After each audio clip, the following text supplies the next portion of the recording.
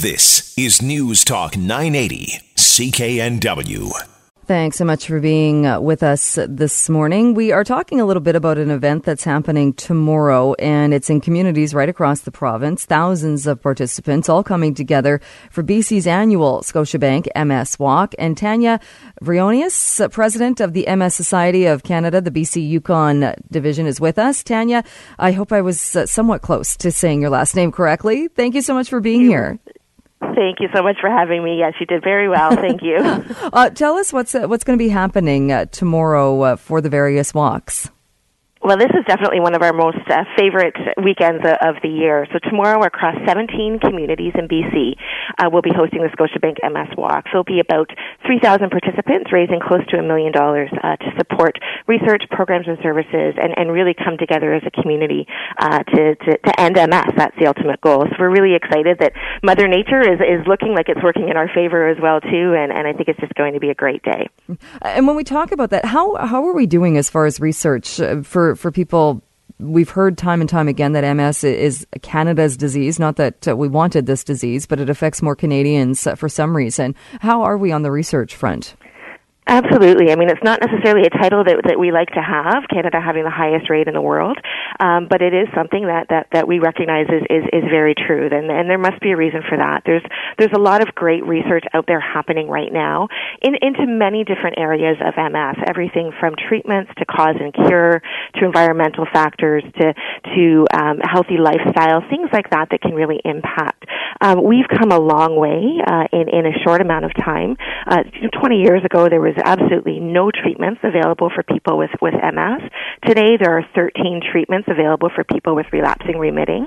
And just recently, the first treatment was approved in the United States so far for the progressive form of the disease, and that's awaiting approval with Health Canada right now. We're also seeing really exciting things happening with stem cell research and just learning a lot more about the disease with every single research discovery that's out there. Just last year in BC, right out of UBC, we saw the first genetic link to a specific form of MS. So the learnings that are coming from that are phenomenal as well. So we're getting there. I mean, there's still a lot of work to be done, but there's a phenomenal research team spread out right across Canada and across the world that are really looking at these types of things. And are we seeing as well, I seem to recall seeing stories where, and you mentioned stem cell and different treatments, where there have been cases where the disease has been stopped, maybe not reversed, but in some cases, for some reason, there has been relief from it. Absolutely. So the first stem cell trial, which took place about 12 years ago, and that was the very aggressive stem cell treatment that involved chemotherapy and really just rebooting the entire immune system for individuals with MS. Those 10-year results, so they followed those individuals 10 years after their treatments, which was really, really important to do so that we could see the long-term effects. And the ultimate, the findings were for most, it stopped MS in its tracks. And even for some, we saw some great improvement. So now we've got another trial underway that's a less aggressive form of stem cell treatment. So we look forward to seeing where that goes.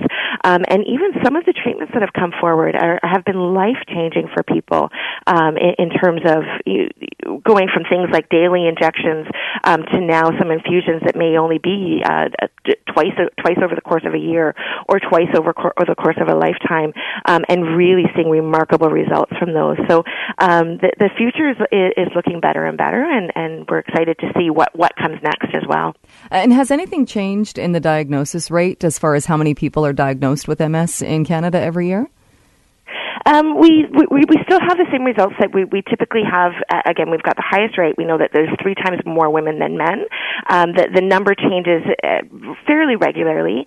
There isn't a national registry on MS, so it's not easy to always get all of those numbers, but we do know that, as with anything, rates are increasing for sure. Where do you see this going? When we talk about walks and events like this today, raising $1 million, how much of a difference can that make?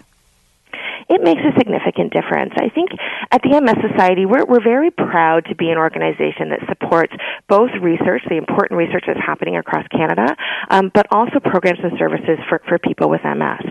So in addition to the research, we fund things like education sessions. We have a number of wellness programs that take place across the province. We've got a very unique program called our Volunteer Legal Advocacy Program that helps people through some issues such as applying for disability benefits or certainly stepping in to help with legal issues. We provide much needed equipment to help people as their disability progresses, things like that are critical to improving the quality of life of people with MS. So every single dollar makes a difference in those things, and certainly one of the things that I love the most about the walk event is a sense of community that is created when you see individuals that are rallying around their friends, families, and loved ones with MS come together for this cause, and it's just such an inspiring thing to be a part of. It's happening tomorrow. If people want to learn more or get involved, what should they do? Absolutely. I mean, certainly there will be a walk in a community near you. You can jump on our website even today. We can still take registrations, and that's mswalks.ca. Find any of those walks, or certainly show up at an event. You can register on the event, make a donation, and be a part of this really exciting event. Well, Tanya, thank you so much. It's going to be a busy morning tomorrow, but that's a good thing. Thank you so much for joining us today to give us a bit of a preview. Thanks so much for having me. I hope to see many people out tomorrow. All right, great. Have a great rest of your weekend. Thank you. You too. Vancouver's News, Vancouver's Talk. This is News Talk 980 CKNW.